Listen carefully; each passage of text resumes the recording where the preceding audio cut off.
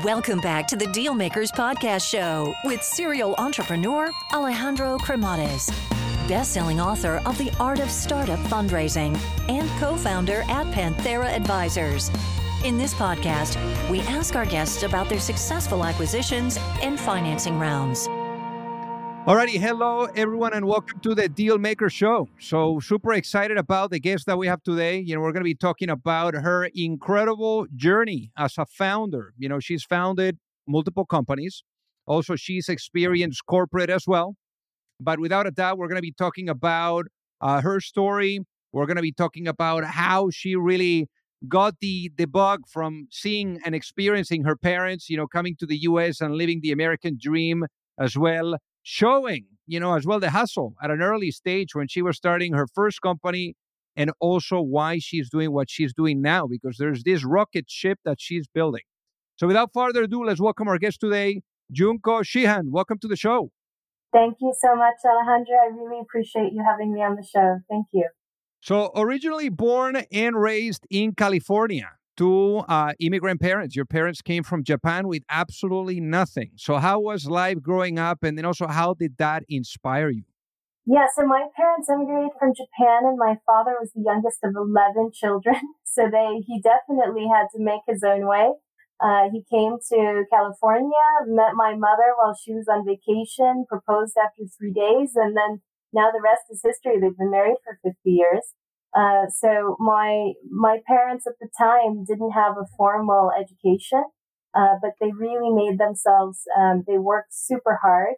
They started one of the first Japanese restaurants in Silicon Valley, called Fuki Sushi. And now it's still running 45 years later. So, I think, after, blood, sweat and tears, making that successful, they also expanded into real estate and got really lucky, investing in Palo Alto, of all places, back in the time pre-Google and Facebook of HP. That was when Palo Alto was really like HP.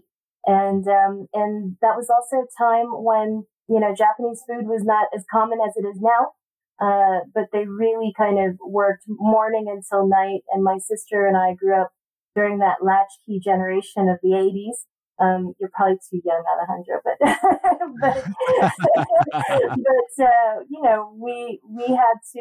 we kind of treated the restaurant as the third child of the family. And in fact, in the first year of its opening, we had to live in Japan with my grandparents. So we grew up expecting to support this business, which, I think is a very, very early lesson to learn about the value of hard work and entrepreneurship. Now, one thing that is very interesting here is obviously you get inspired, obviously big time, by your parents and seeing their journey, their ups and downs of being an entrepreneur, also being in a place full of innovation, like is being there in Palo Alto. But one thing that is very interesting is that when it's time to go to San Diego for university, you decided to study biological psychology, out of all things. Why? Yes. Well, I couldn't pick a major. Honestly, I started as pre-med and then switched between chemistry, math, and my mother just said, you need to graduate in 4. And so I picked biological psychology. I had the most credits in that subject. But all of my university friends, they're all doctors, genetic scientists. They work in pharmaceuticals. They work in biotech. I'm the only one that kind of veered off that path and went into kind of entrepreneurship. So, and I think, growing up in the Silicon Valley was really great because it also allowed me to go to one of the best public schools in the country, in Palo Alto. And I was going to school alongside Stanford professors, children, and this kind of opened up my eyes to the value of a really good, formal education. So I think I was really, really lucky to be surrounded by all these startups, to be surrounded by this really great educational system, and going to school in San Diego. I don't know if you've been to San Diego, but it's gorgeous, and I had the benefit of enjoying college. Yeah. Now, in your case, obviously, experiencing entrepreneurship, being surrounded by entrepreneurship all around you growing up, It was certainly going to be a matter of time. Now, in your case, that happened right after university when you went at it during the internet craziness with a gift giving platform. So tell us, how was this experience? What was the incubation and the, hey, I'm going to go at it. I'm going to do this thing.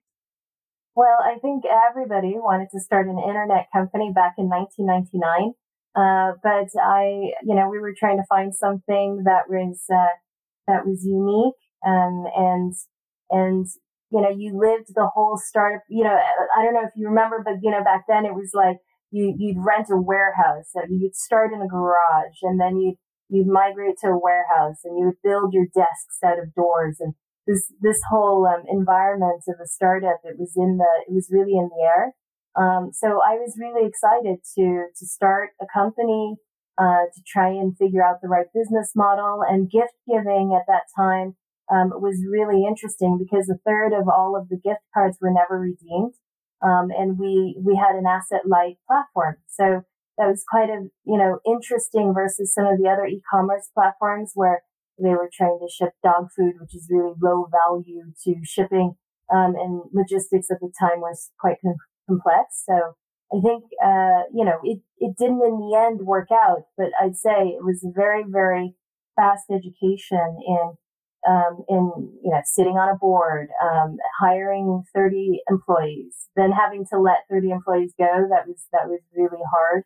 But I think some of those really tough lessons, gave me, the inspiration to go back to business school to understand the macroeconomics around the broader markets, because that actually was the reason why we had to shut the company down. We didn't raise enough money to last through a crash.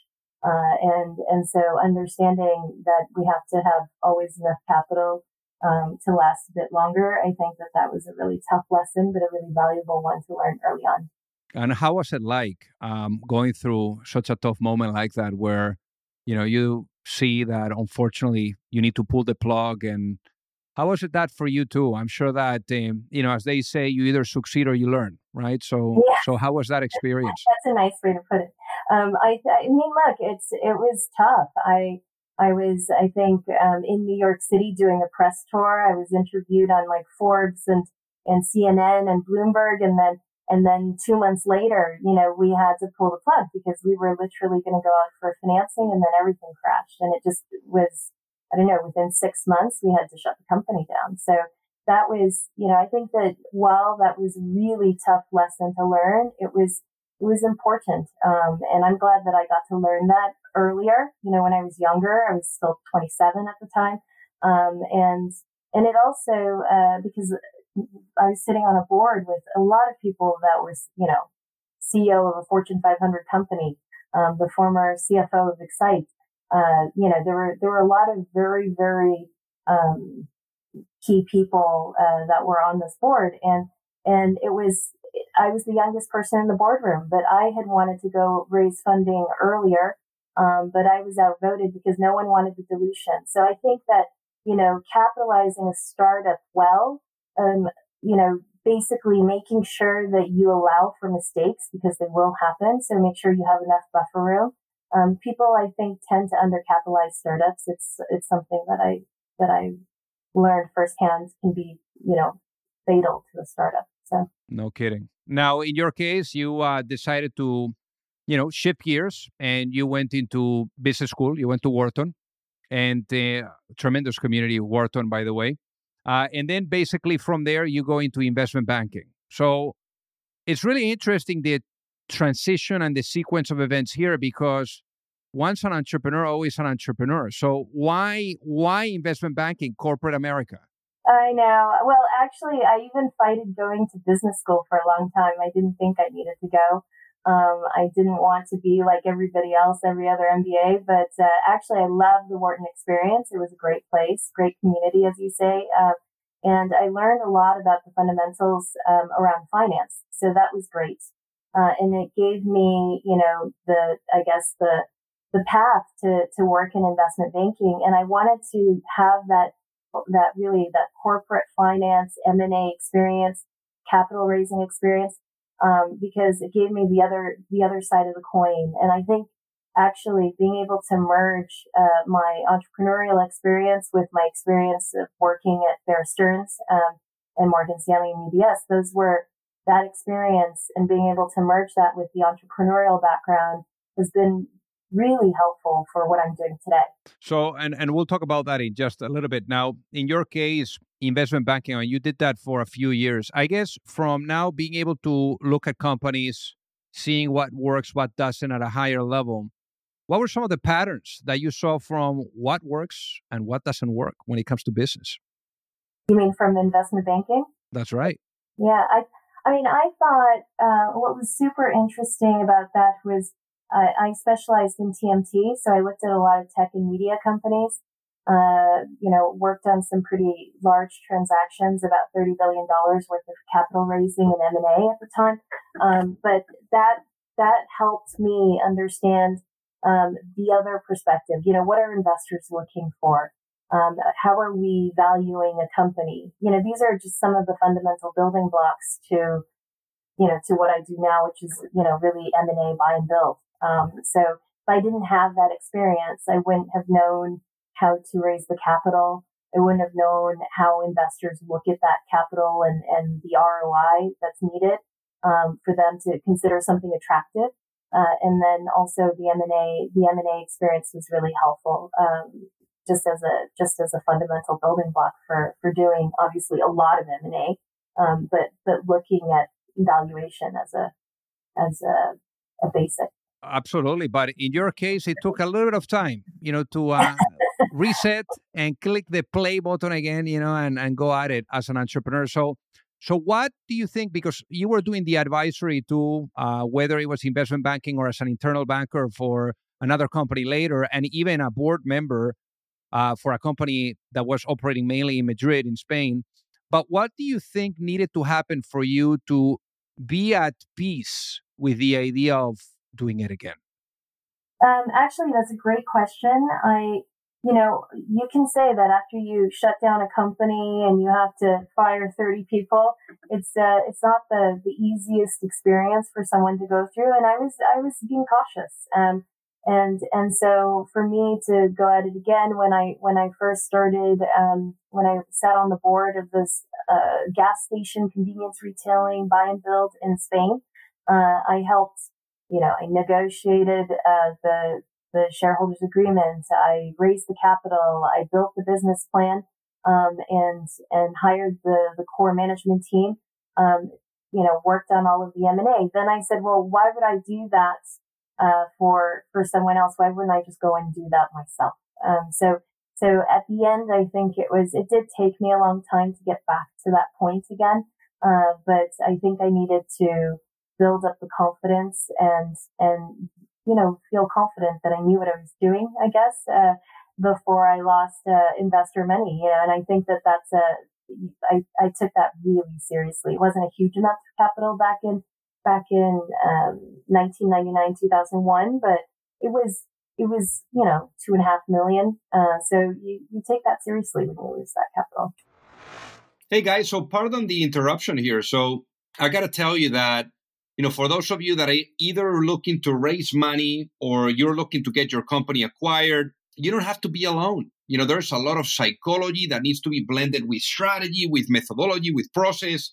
And it's very hard. And already doing your business alone is super, super difficult. So I remember, back then when I was an entrepreneur, I kept really experiencing the challenge of either knowing or finding the right type of access to the right type of investors, or really understanding what was the right type of guidance, that would carry me through the process, whether it was with seeking money or with going through the acquisition.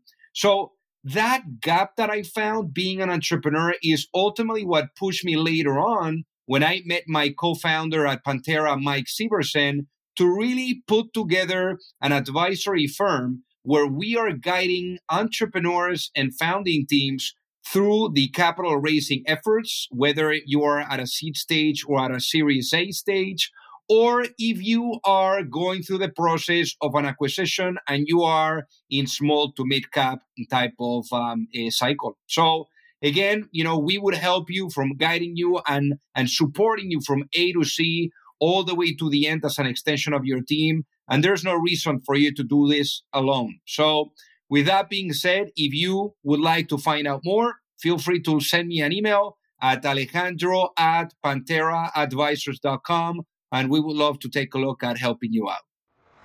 So then 2019 comes. You have the confidence. Now you are also looking, what's possible in the space. So at what point are you like, okay, I'm ready, and this is the industry that I want to tackle? Walk us through that.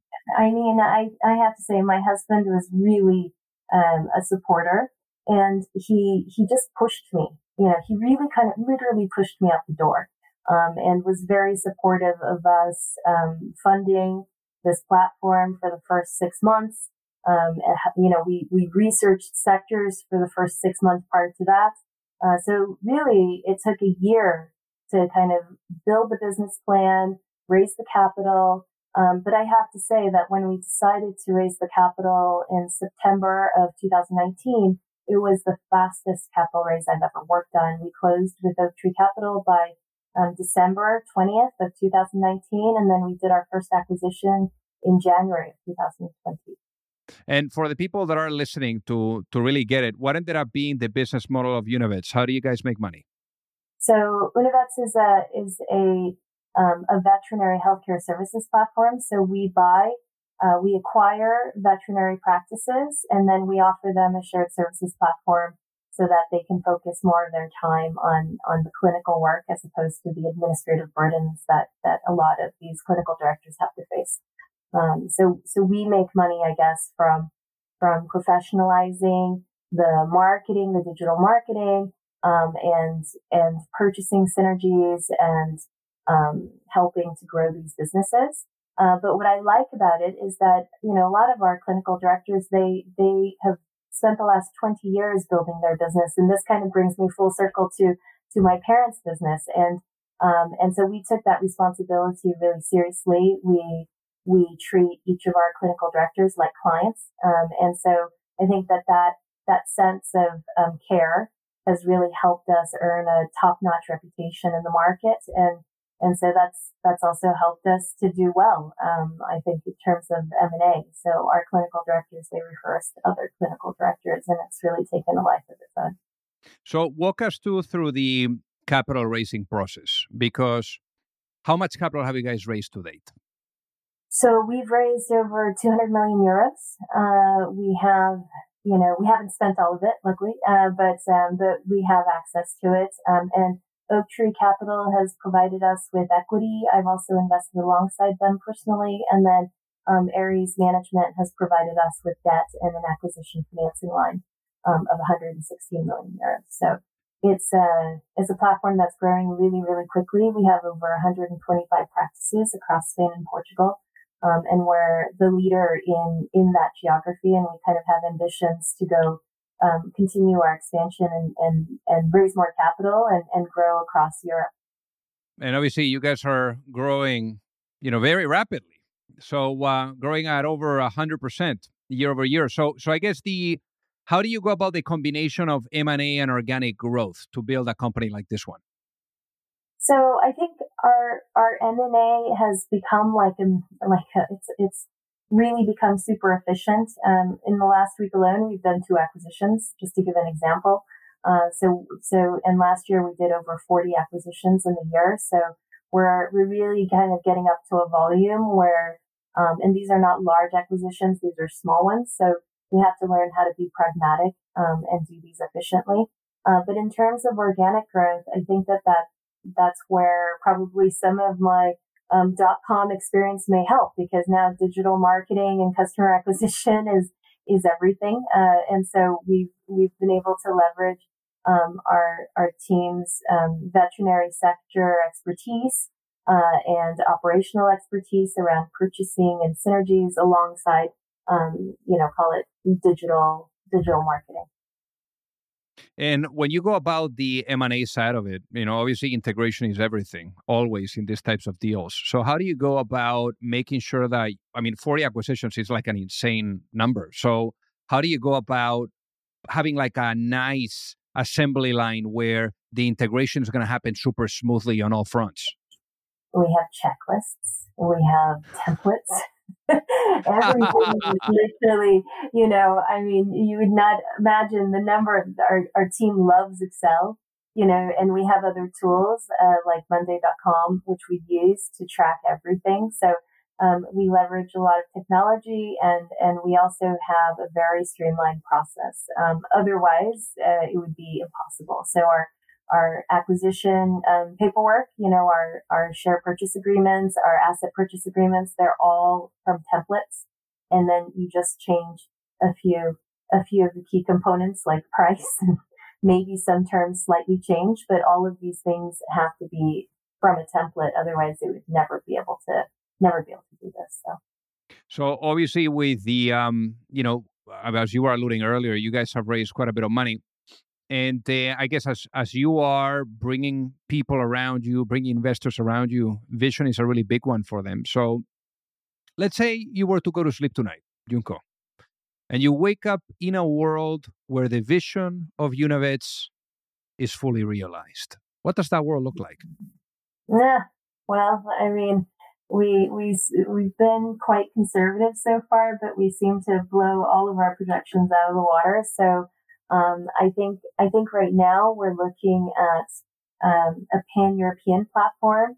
That's our ambition, and we'd like to create a real community for vets because they're the lowest paid workers on the healthcare spectrum, but most caring, very altruistic, and so we invest a lot in our team, in our people, and their continued training because it really is a calling to be a vet.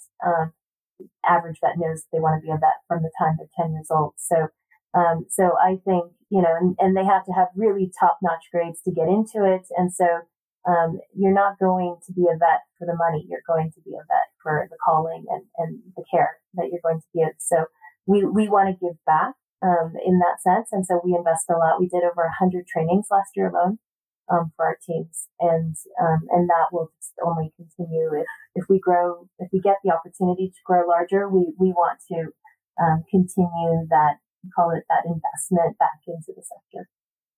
And then how did you think about with the team around the execution roadmap when it comes to regions? Because obviously Spain has been a really interesting market for you guys, as part of building the business. So how have you thought about that too? So we started in Spain, and then the following year, in beginning of 2021, we expanded to Portugal. And then in 2022, we have a sister company that's also funded by Oaktree that's in Poland, which has the largest pet population in Europe. It's called LuxVet. So I think that we have, call it a track record in being able to take our best practices and, bring them to other countries.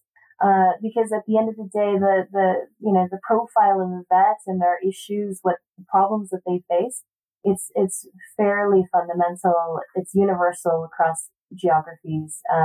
And so I think given we're solving those problems, that is going to resonate across Europe. Now, it's nothing like being at the right time in history when it comes to building a business. And it sounds like there's more consciousness and more activity when it comes to pets. For example, with COVID, it was like crazy, the amount of adoptions and things like that. So how do you think that timing has helped you guys to really get that wind behind your backs? No, I mean, it's been great. There was I think a 20% increase in pet adoptions in Spain alone throughout COVID. And that, I don't think that's very different across the US or any other geography. I think everybody went through the same thing. And I think that kind of talks to the importance of being in the right sector, right? What are the tailwinds? What are the macro trends driving demand and consumption? So we've looked at that really carefully as well. So it's obviously helped us. But at the end of the day, when we look at other groups as well, there's obviously a variance in execution. So you can't just have a great sector and not execute. I think it also comes down to how well are you executing against the average in the market? Are you outperforming? Are you underperforming? Are you just average? So Hopefully we're overperforming. And then also when you have all these different spots of operations and execution, like you are in the UK, you have Portugal, you have Spain. Now you were talking about Poland as well with your sister company. How do you go about culture as well? Well, I think people are. I know that there are differences in culture, but fundamentally, I think people are people, and so we have a really positive culture. And I think that vets are some of the nicest people. So we have an easy time with working with our vets and reinvesting into their career paths. So from a cultural perspective, our culture is one of care, and we take care of our clinical directors and our vets, and we hope that they do a great job. As a result, they're better enabled to take care of pets. So that's. So now I'm going to put you, Junko, into a time machine. I hope you're ready. So I'm going to put you into a time machine right now, and I'm bringing you back in time to that moment where you were coming out of the university in San Diego, and that moment where you were thinking about a world where you would bring something to life, become an entrepreneur. But let's say you had the opportunity of having a chat, sitting down with that younger self, that younger Junko, and you're able to give that younger Junko one piece of advice before launching a business. What would that be and why, given what you know now? I don't have just one, but I think the most important thing for us, I would say, is that people kind of relate giving back to only charities and philanthropy. I think that we've kind of been able to figure out a way to give back every day in our day-to-day work, and being able to do that, whether it's mentoring someone, doing the right thing, going out of your way to do the right thing, even if it may not benefit you. I think that that's the stuff that gives you the most gratifying mark in your personal history. When you go back and you remember, what did I do with all of that time? It's not about how much money did you make. It's about was I, who are the people that I came across? What are the relationships that I have? Did I live a life of integrity? So for us, I think values and giving back is really important. I love that. So Junko, for the people that are listening right now and that would love to reach out and say hi, what is the best way for them to do so? Probably just go on my LinkedIn, and I'm quite responsive. Easy enough. Well, hey, Junko, thank you so much for being on the Dealmaker Show today. It has been an honor to have you with us. Thank you so much, Alejandro. I hope I see you in Madrid. If you like the show, make sure that you hit that subscribe button. If you could leave a review as well, that would be fantastic. And if you got any value, either from this episode or from the show itself, share it with a friend. Perhaps they also appreciate it. So also remember that if you need any help, whether it is with your fundraising efforts or with selling your business, you can reach me at alejandro@pantheraadvisors.com.